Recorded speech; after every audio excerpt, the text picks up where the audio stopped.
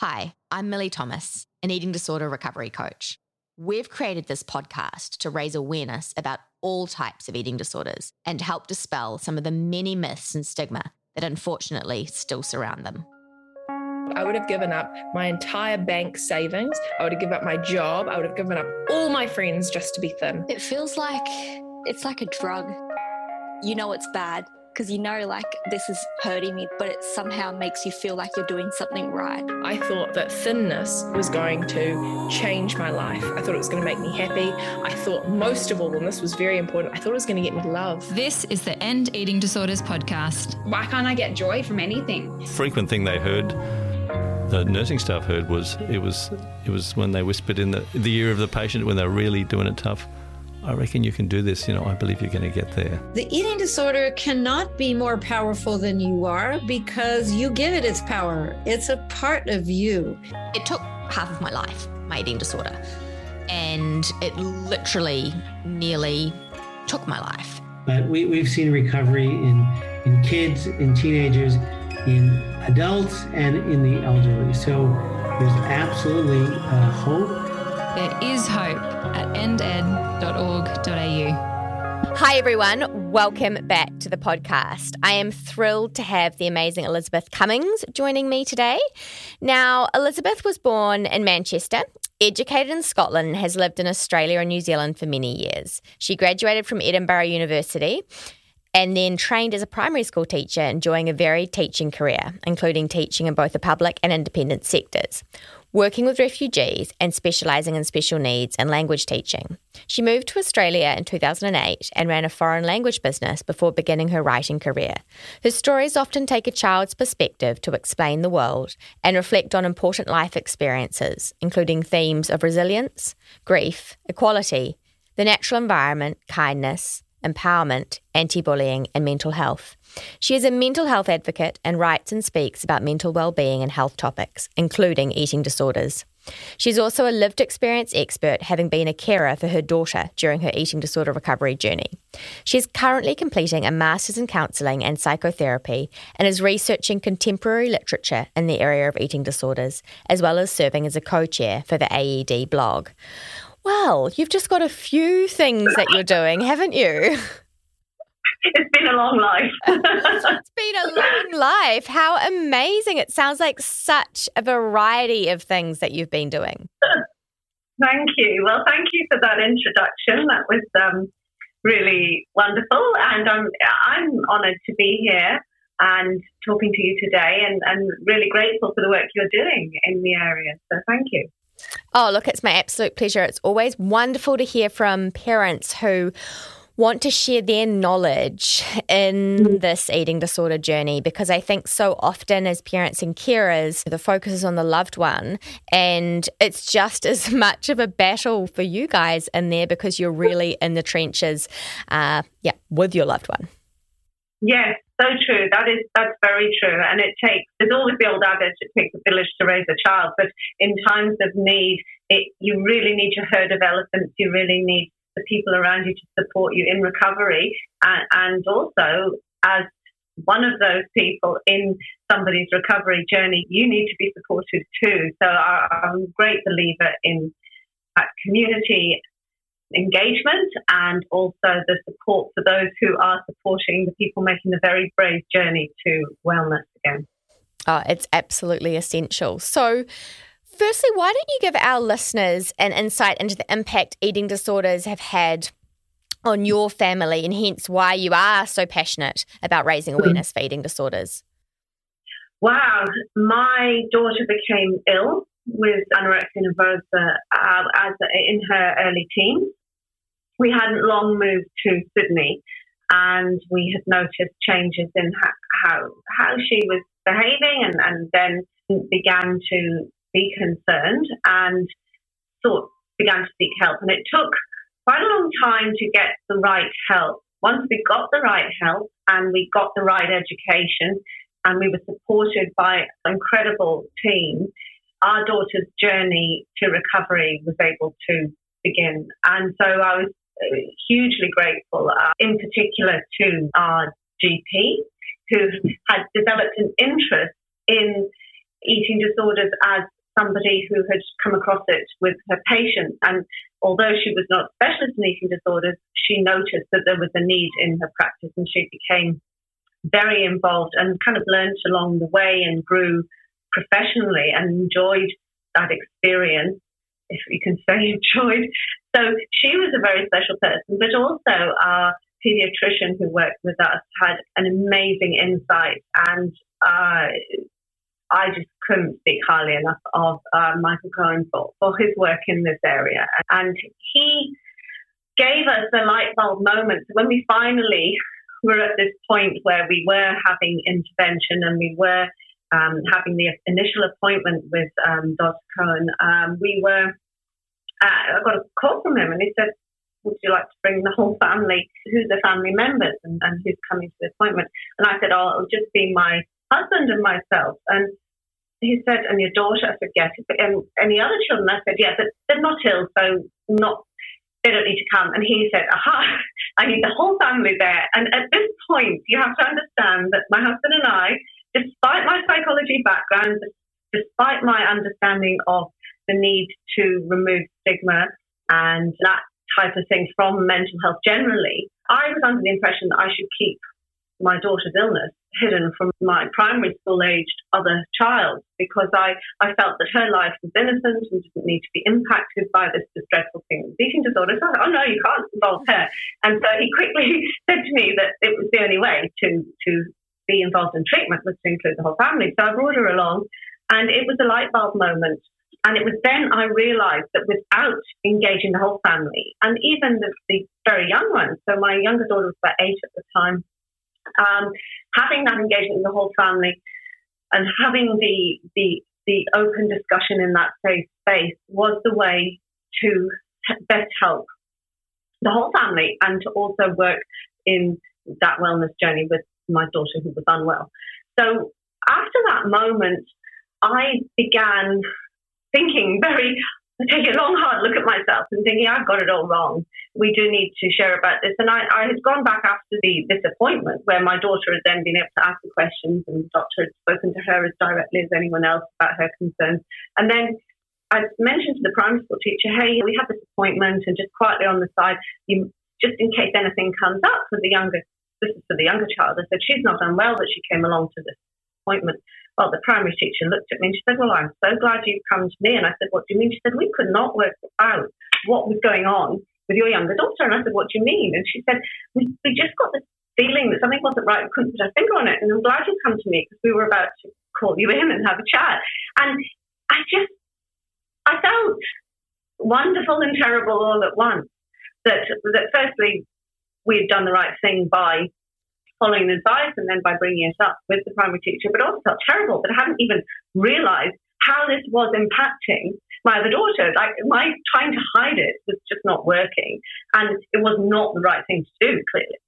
And she was instrumental in helping her sister recover, and she was little, and the need for in-depth scientific jargonized terminology wasn't needed for her to understand her role as a sibling and what she meant and how she needed to be able to help as part of the whole healing for the family, I guess. And so from that began my journey in communicating that to others. And I published a book on that type of subject matter, focusing on the sibling, called The Disappearing Sister, that dealt with an eating disorder, but in terms of the relationship between the siblings. And I started speaking at eating disorder conferences and outreaching to therapy workers and clinicians about this and sharing this knowledge that I had come to understand through my own experience. So that's where that journey started. And that was many years ago now, over 10 years ago. Yeah. What an amazing thing to write a book on. I think it's so important that we look at the impact that it has on siblings. I know that my mum did the similar thing to you and spoke to the school for my brother, who was 4 years younger than me. And they definitely had noticed behavioural changes and things like that because they don't know how to process this. Like they're watching their beloved sibling go through something that they've got no comprehension of. And so, and they're trying to just be good and stay quiet and not cause any trouble. And the focus is over here and they're sort of left. And so I think it's so wonderful to talk about this.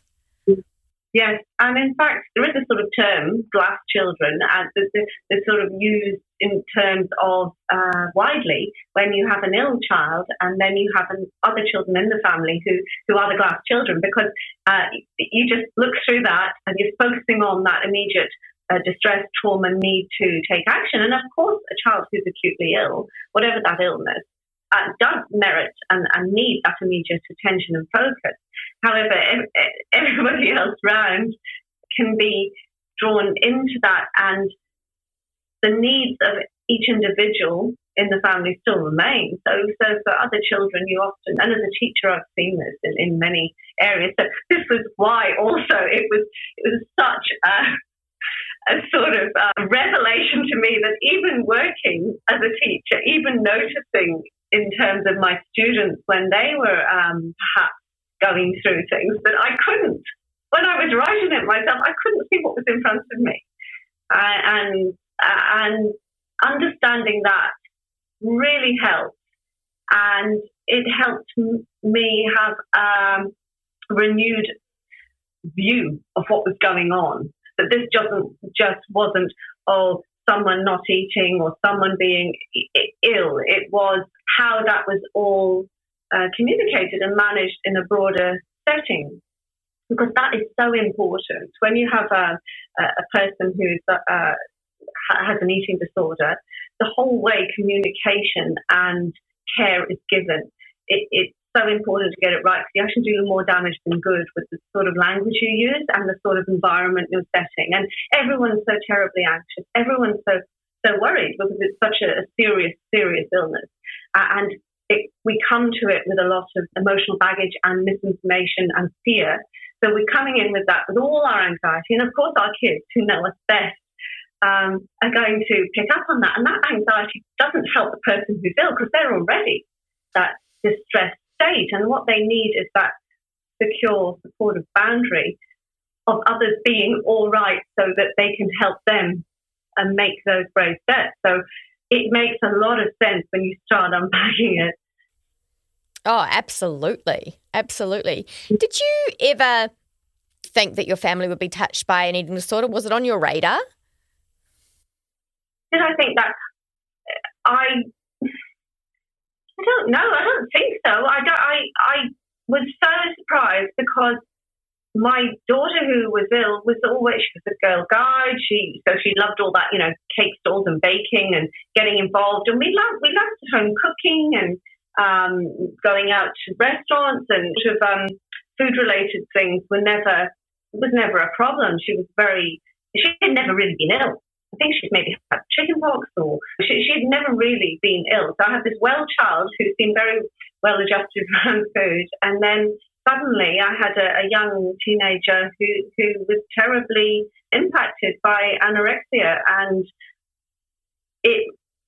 I began to see signs. I began to be concerned, but it took a while to be able to get that actioned into diagnosis, into intervention. So it was several months in which time she became more and more unwell, which in hindsight, maybe she would have become ill anyway, but I think the shortening time frame of these illnesses is only going to benefit. The shorter time you can be ill, the more time you have of a well life, and that's what the ultimate goal is, really. Oh, absolutely. And I think, when we look at it from an NLP perspective and we look at neural pathways, the longer you have it, the more ingrained that they are. Yeah. It would have been great if I could have had mine for, say 6 months rather than 15 years. Yes. Would have taken a lot less time to rewire the brain. And it's hard work. And I think this whole understanding now we have of the neural pathways and the plasticity, how we can work with that for recovery, it has been enlightening for the community, for those working in the area and wider. And you see it being discussed in wider psychology conversations. But I think there's that misunderstanding that you have by people saying, well, they're just not eating.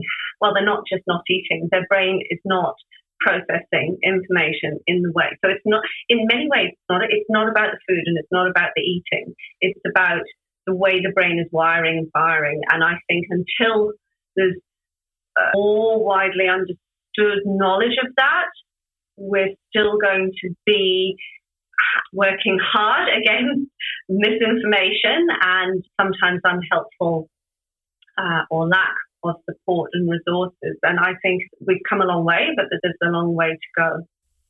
I couldn't agree with you more. In Carolyn's 8 Keys to Recovery, there's one chapter that's like, it's all about the food. The other one says, it's not about the food. And it's so important that people, recognise and realise that. What was the hardest part for you as a parent navigating eating disorder recovery with your daughter?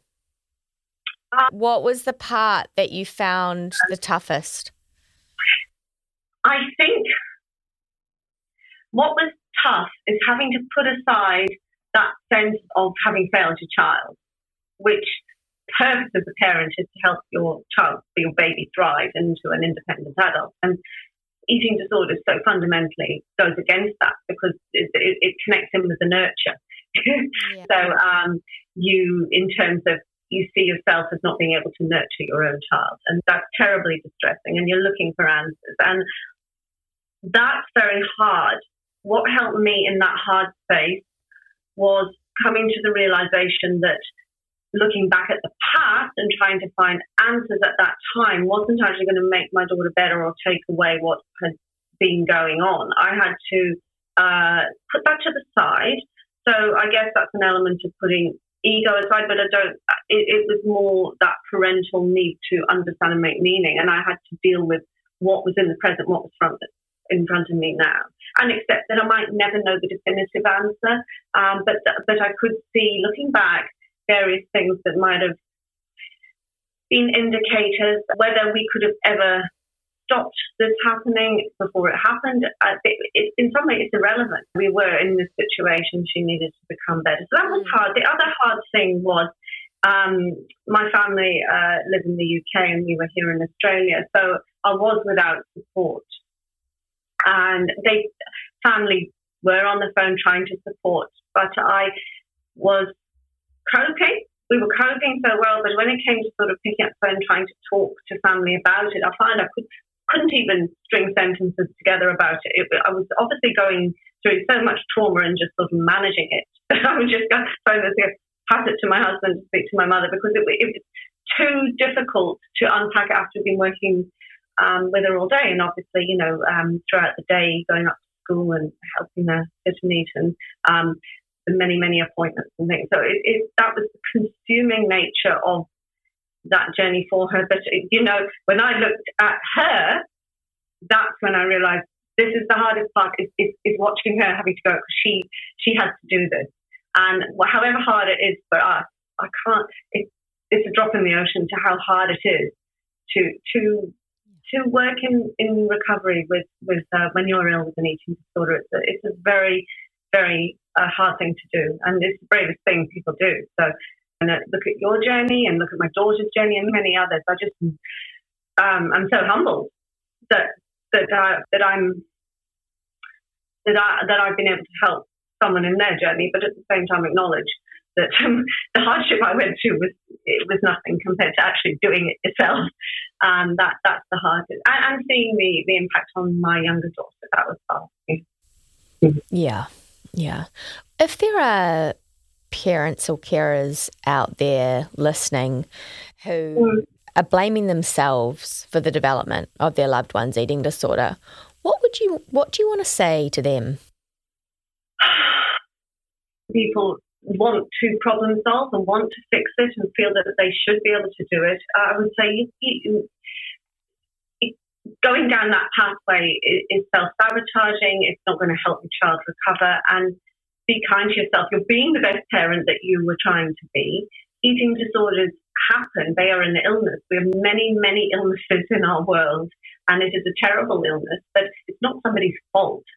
There are many, many things. So some people develop eating disorders as a result of a trauma or of another virus, there are many factors and reasons but two people might have the same experience, and one of them then becomes ill with an eating disorder and the other doesn't. So you see that sometimes with twins. You see people tell stories, or people, for instance, we moved here, and my daughter was been living in New Zealand. We moved here not long before she became ill. There are other people who've moved countries and it doesn't impact them. So you can't look for one source of reason or pinpoint the blame, and it's not helpful. So I would have to say you just have to, and those moments where you want to, and it's normally those nasty hours early in the morning or when you're dealing with a particularly stressful appointment or mealtime, you have to keep in mind that your desire to self-blame needs to be looked in the eye and put to the side. And you just have to say, I'm not going there, because you're not going to help yourself, and you're certainly not going to help your child. And it absolutely is not your fault that your child is ill. We wouldn't say that to anyone else about an illness. Why would we say it about eating disorders? Eating disorders is an illness that no one asked for, but some people are ill with, and they need the support. They don't need people going, what have I done wrong? It's how can I help you be better is the question we should be asking. And we have to be a little bit kind to ourselves. It's tough. Yeah. Absolutely. I could not agree more with everything you've just said. It's so important. I say that to parents all the time. Don't go down that track. And the reality of it is you need all your time and energy that you possibly can to be conserved so that you can use it to help your loved one, because Lord knows it's intense. It is. And it doesn't help. And actually, it takes the focus away from the problem is the problem. And it puts the focus then on the person. And it's not.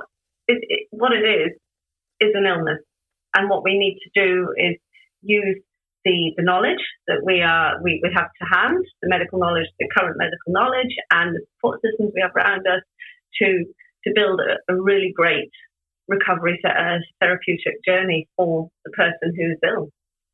Yeah. Now, I remember when I was in the depths of my battle with anorexia, it would try and manipulate situations and play my mum and dad off against one another. It was almost like this divide and conquer mentality. Did you experience that? And how important is it that parents and carers stay as a united force against the eating disorder? Gosh, that is number one rule. Well, first rule, don't try and look for an answer and blame yourself. Second rule, united front is the ideal. And we all know what the ideal is and the best way to behave. But hey, we're human. And my husband and I have a wonderful relationship. And I can say actually it's even stronger now. And it's our 30th wedding anniversary this year. So we've tried and tested this marriage for a long time. Yes. So I can say it was well and truly tested. Eating disorders they're a bully. They like to come into a family and divide and have power and manipulate. And the person who is ill is not able to stand up to that. And so they are being attacked by this bully, this eating disorder. The parents, or the family, whoever's in the family, it might be mum and auntie, and it might be brother living with the person who's ill. It's whatever the family, but it is very difficult in a relationship how the eating disorder behaves. So it tries one against the other. It causes a lot of stress, and to see your partner so distressed that that they can't speak, or they just start crying, or they get angry, or you don't quite see eye to eye about how to approach a mealtime. It's very difficult. And relationships anyway need to be worked on, and are never, plain sailing. There's always lovely contours to relationships. So you throw in an eating disorder and you're going to get some firecrackers happening there. And it absolutely tested the relationship. But I can say from the other side of it how strong we are. And my relationship with my daughter too.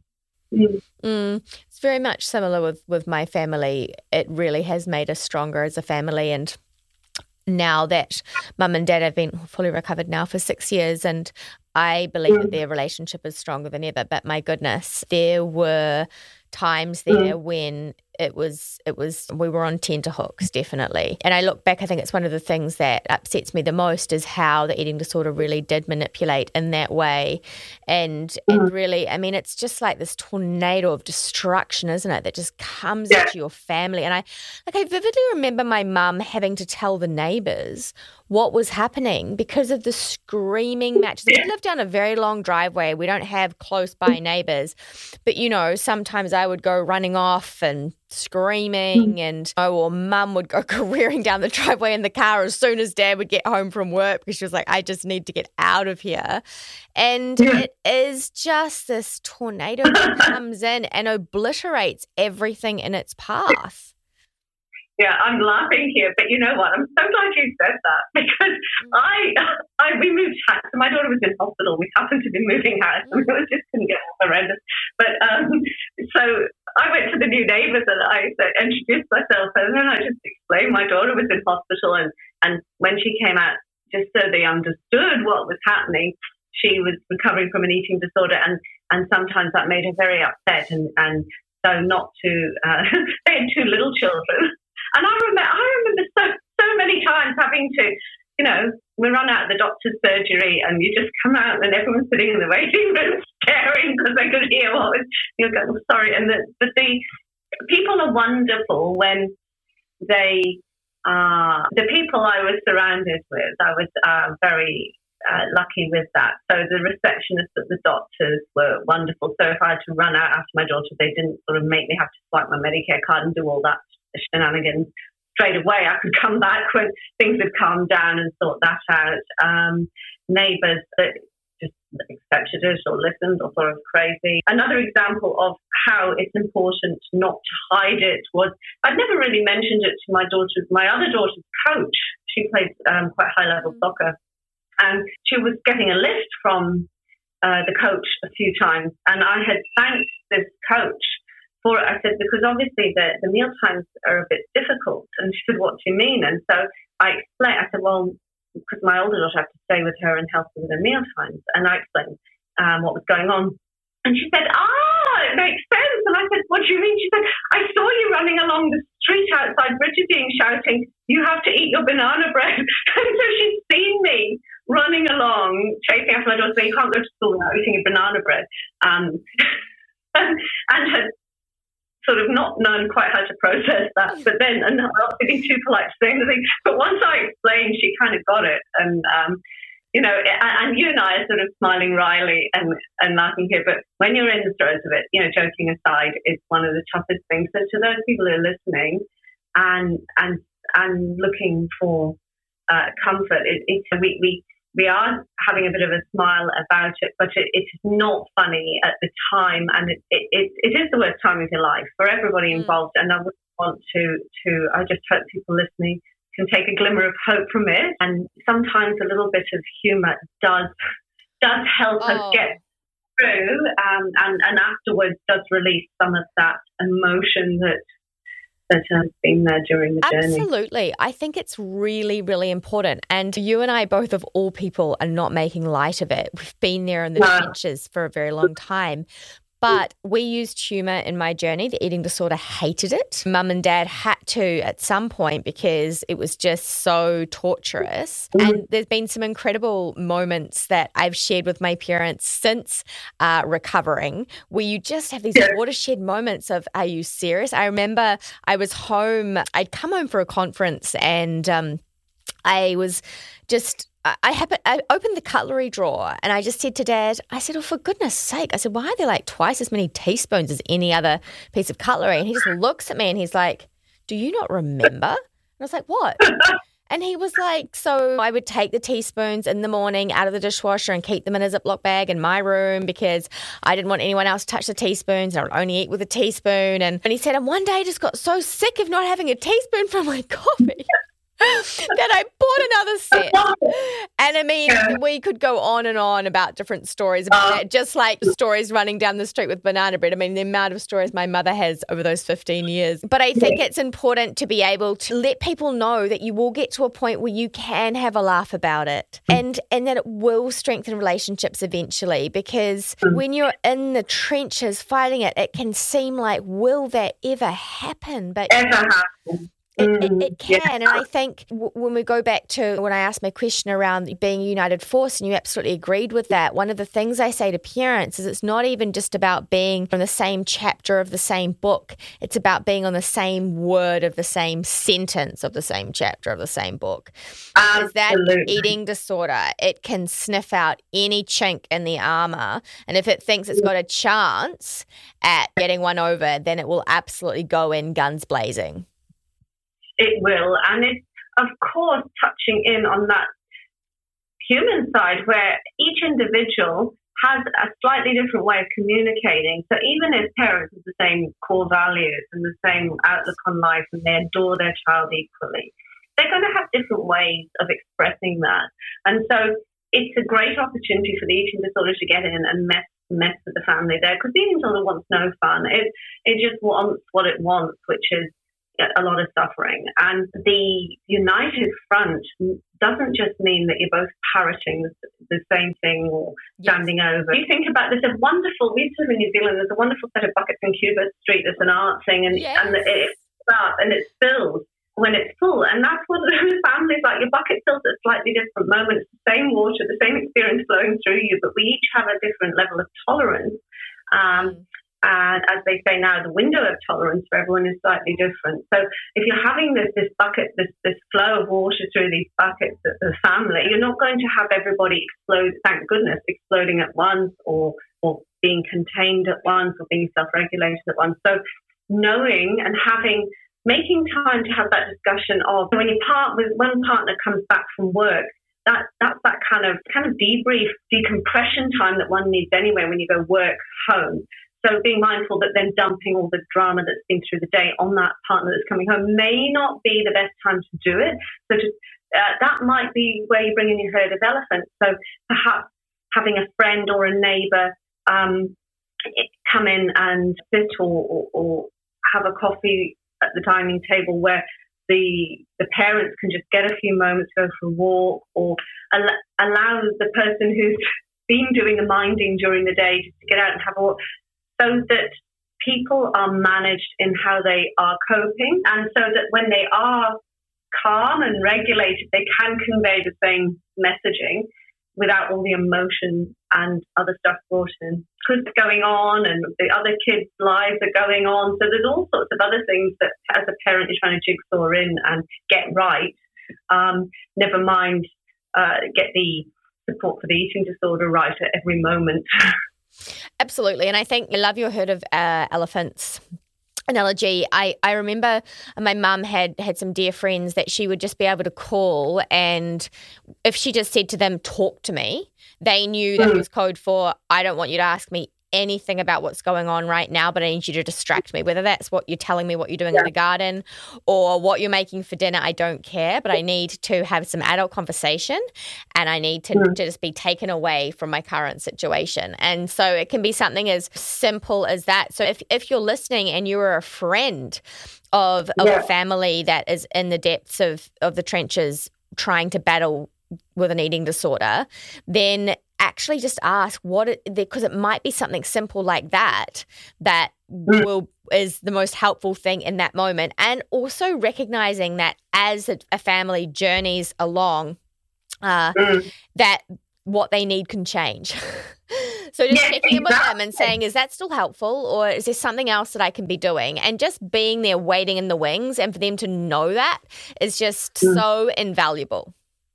Yes. That's right. And what you're saying just made me think. I remember someone talking to me afterwards, and I said, well, we were talking about how it had been a difficult time. And they had said, it was hard. I didn't know how to help you. And I think they must have heard me give a talk about support and lack of support or something. So they've tapped in on that. I'm so sorry. I wish I'd helped more.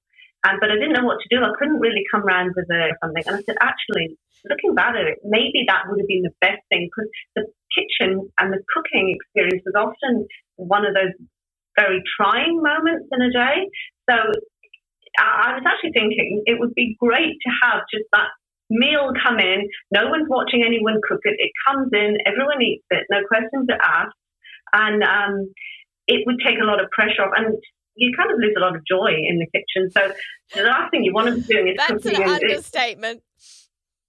Yeah, or someone to do your shopping. So you don't actually have to go. I remember going in and going, okay, well, she'll eat ham. So looking at the back of the packet, try and choose the slice of one that the slice of ham had a greater amount of calories. So every calorie counted. And it got to the point I just couldn't go in a supermarket. And so my husband would do the shopping, but I'm sure he didn't want to. He was just braver than me. And that's that united front. He knew I just could not cope with it. And it wasn't until recently that we started to get the joy back about making dinner in a sort of social situation, that sort of dining and having, there was always this sort of undercurrent of that preparation for meals. Difficult. And we had to address that in the last year or so, to be honest, that we had to look back and go, actually, we're still sort of harbouring some thoughts here that are triggering. And I think all that cooking at home during COVID, it sort of made us realise that we needed to reframe or rethink how we were behaving with each other in the kitchen. That's my husband and I, not our children. But it was interesting that. Do you feel there's enough support for parents and carers in the public health system? No, there isn't. I think there is intention to see that, and I can see the difference between when my child was ill and how things are now, and obviously being involved in global conversations through AED and other eating disorder organisations. I can hear stories about how it's at different stages in different cultures and societies and countries, but I don't think there's enough support because, well, part of it is the government only has so much funding, and that funding has to go to people who are ill. However, it doesn't account for the fact that part of the medicine is the family. And that's obviously been that revelation in recent times, where the family was always kept away from the ill person. Now we're part of their medicine. But the part of it is that the government only has so much money to distribute, and they have other priorities as well that they choose to at any one time. This is not a political statement. This is just governments making their decision to put money where. And I don't think that's seen often as a priority. But we have seen, I mean, there was Greg Hunt's announcement a few years ago about the millions injected into phone lines for Butterfly, and there were concerted huge shift. And if there's something we can thank COVID for, it's the fact that it's brought mental health matters to the forefront, unfortunately at the cost of a lot of people's wellness. But what it has brought that into a daily conversation about wellness. And I think it hasn't been able to be completely realised yet. And I think you only need to look at people's experience who live in rural areas and their access to support and trying to get the right support to hand. And again, access to telehealth has helped to a degree with that. But there's more to recovery than telehealth. Yeah. So. Yeah. What would you, like, if let's dream situation, money was no object, you had all the funding, what would you like to see change in the public health system in terms of support for parents and carers? What would be the ultimate, do you think?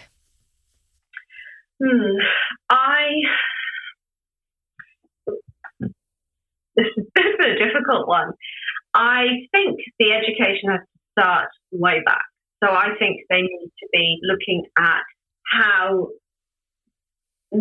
our understanding of society about mental health in a wider, that's to do with communities being educated, it's to do with school programs. It's ensuring that the people who are rolling out the school programs, the people who are working in the hospitals, actually understand the science and the rationale behind it. Because often I've heard too many stories, and I had experienced it myself, of we do have gold standard therapies, we do have evidence-based programs. However, the access to the person who understands that and can deliver that isn't always there. So, for instance, if a a person is spending some time in hospital because of their eating disorder and their needs, that the nurses that might be assigned to them may not be specialised in that area, and they may not get the training they need to be able to communicate with that patient.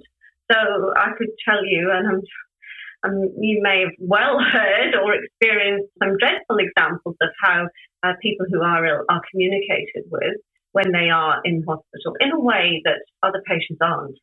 And it comes down to a lack of knowledge, a lack of ratio of care staff, and suitable facilities to help people. But I do think we need to work to a wider understanding of what mental health is, what wellness is. Wellness isn't just having certain BMIs or having physical manifestation of that. Wellness is inside and out, and I think working with societies on growing their knowledge of what's going inside their body, inside their brain, will help with how they approach others. And I think in that engagement and that way we communicate and understand the brain working will help us with eating disorder. It will help us across the board with mental health matters. I completely agree with you. Now, tell me some more about your amazing book that you published highlighting the impact that eating disorders have on siblings. Like, what was your aim with publishing? What did you want to achieve? Okay, so Disappearing Sister came out in 2015, and I guess it ended up being a cathartic experience, but I didn't do it for that purpose. I just felt that I just knew there was no education matter, there was no information to help me as a parent communicate with my younger daughter about what was going on for her older daughter. So as I said before, we tried to hide it. We didn't know how to frame it. We had this wonderful doctor who helped us see the error of our ways in that sense. So I thought if I could just do one thing to help one person and make their journey a little less difficult in some way, that would be that would just be amazing. I would be happy with that. So I think to this day it's one of, or maybe the only book that references or talks about eating disorders in a way that's age appropriate. So I'm also a primary school teacher, as you mentioned, so I kind of was aware of that sort of literacy in children and age and appropriate sort of language. So I was looking for ways of talking about eating disorders that weren't medicalized, that weren't focused on topics or areas of the illness that weren't helpful or relevant or appropriate to a younger age readership. So it's a book that helps parents platform discussions. It's a book that sits in staff rooms, sits on doctors' shelves, sits in families' bookshelves, there as a tool as much to help those talking to young children as for the young children to read it. It's illustrated in a pencil drawn with actual, like a kid's pencil box type pencils, deliberately, that it connects a child with the sort of images and art that a child may themselves draw perceivably at a primary level. So it's done to help share the message that there is recovery and that person and the illness is separate, and that it can take a long time. It does take a long time to get very easy for a child to be able to hold, to pick up. The cover on it is a nice texture. So there's detail gone into it in terms of its presentation. And so I know from clinicians, I get letters and I get people responding saying it's been helpful, which just fills my heart with joy, because it's such a hard place to start to know how to talk about it and what to say. So having a simple little tool like that helps. Oh, absolutely. And I think it's those things that start conversations and questions and things like that. I've always felt really strongly since recovering that there needs to be more support for siblings. And I've often thought about how is the best way to deliver that. And I really like the idea of a support group or a forum where they feel that they have a safe space, where they feel seen, where they feel heard and understood. And they're not trying to explain to someone who is uninitiated in the world of eating disorders, for want of a better word, this is what's happening at home, and so this is why I'm feeling this way, when they can sit in a room with a whole lot of other siblings who are going, I hear you, I see you, I get you. Yeah, I think that would be a really, really fabulous thing. Yes, and it's coming up 10 years to when I started writing it, which was, so coming up 10 years, which was around about the end of my daughter's illness. So I have been talking to people and thinking about where the direction that this book may go in the future. And I look around and there still is not very much material there, and certainly as a topic. So I'm representing that. And the artist, the illustrator, was actually my daughter's best friend, who is an incredible artist. So she was in her final year of studying and came up with these illustrations. So it was a huge and quite an ethically, not challenging, but it brought up some sort of ethics for me in terms of talking with that artist's parent about making sure that this space was safe for us to both, and particularly her as a young artist who was my daughter's best friend, to go back in to that space that was the eating disorder to draw these pictures. So, it was a big one. Oh, well, I think you should be so incredibly proud of yourself, and I'm so glad that it's out there in the world, and I know that it will have helped so many people already, and will go on to continue to help so many. Thank you. Now, when I do coaching sessions with parents and carers, I always reiterate how essential it is that they take time out to fill their cup. And I always say self-care isn't selfish, it's self-preservation. What would your top pieces of advice be for parents and carers out there who are fighting the brave fight with their loved ones? Oh, wow, absolutely. Self-care is that whole put your oxygen mask on first, isn't it? And certainly I work at Butterfly and facilitate courses with parents who are going through this journey, and it's one of the big focuses we have is self-care. And when you're in it, you don't believe, you have time, and if you're going through that self-blaming journey, that you don't feel that you deserve it, and you feel that any sort of focus of nice, soothing stuff needs to be focused on the person that's ill. But absolutely need to focus on yourself. For me, I would get up. I live near the sea in Coogee, and every day I would get up and go down, and I would see the sunrise, and I would run. And I had that sort of joy of seeing myself, seeing nature and being in nature.